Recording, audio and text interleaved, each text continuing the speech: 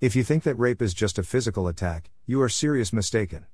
A person can be raped in more ways than one. 1. There is the physical.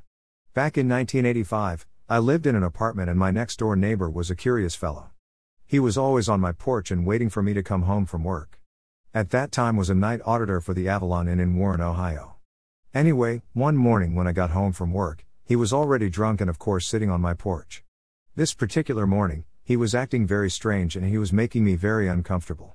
I asked him to go to his apartment because I was tired, and I wanted to go to bed. When I went to close my door, he pushed it open, knocked me to my kitchen floor, pulled my pants down, and forced himself inside of me with no lube, and then he had come inside of me. This happened during the AIDS pandemic. To have this happen is a lifetime of healing mentally and emotionally. I had a very sexually active life without concern for my health for many years after that, and it was raping myself over and over. 2. Then there is the mental rape. I am married now to a wonderful man. He loves and respects me.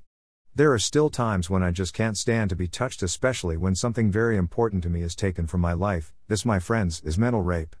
It took me years and many counseling sessions to realize that I am not worthless and start to love myself again. Then in 2005, just months before my mother passes away, another attempt to rape me happened, but this time I fought back because I am not the person I was in 1985. I love who I am and I was not about to let another asshole destroy what I had worked hard to gain for my self-worth. He served jail time and paid restitution to me for destroying my home. When a person comes at me now, they better know who they are up against because I will kick you ass. 3. Emotional rape lasts a lifetime too. I am not the person I was in 1985, but there were many other things that people have done to me to try and steal away from me. Someone tried to mug me a few years back and I socked him right between his beady eyes and put him on his knees. Little fucker. I would not have any problems in my life if it weren't for people constantly wanting to take what does not belong to them and then try to control me. You cannot hurt me anymore, I am way too strong for you. There are times though when my emotions are dead and I feel nothing for anything and especially for anyone. I don't hate people, but I do hate the way they behave towards others. I have strong values and I live by virtue. One of the stronger virtues that I have is that if I want something and it's worth me having, I will be graced and receive it in blessing. I do not have to beg, borrow, or steal ever. In conclusion of my post, I want to express how important you are.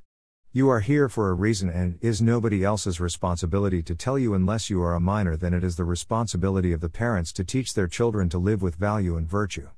If parents would start doing that instead of telling them they deserve everything right at that moment and instilling in them entitlement, they would strive to live by faith. We have so many Christians but not one of them even know what faith or who Jesus really was. I hope that this finds all people well and they grow from reading my words. Warm regards, Marshall Bosley, all rights reserved.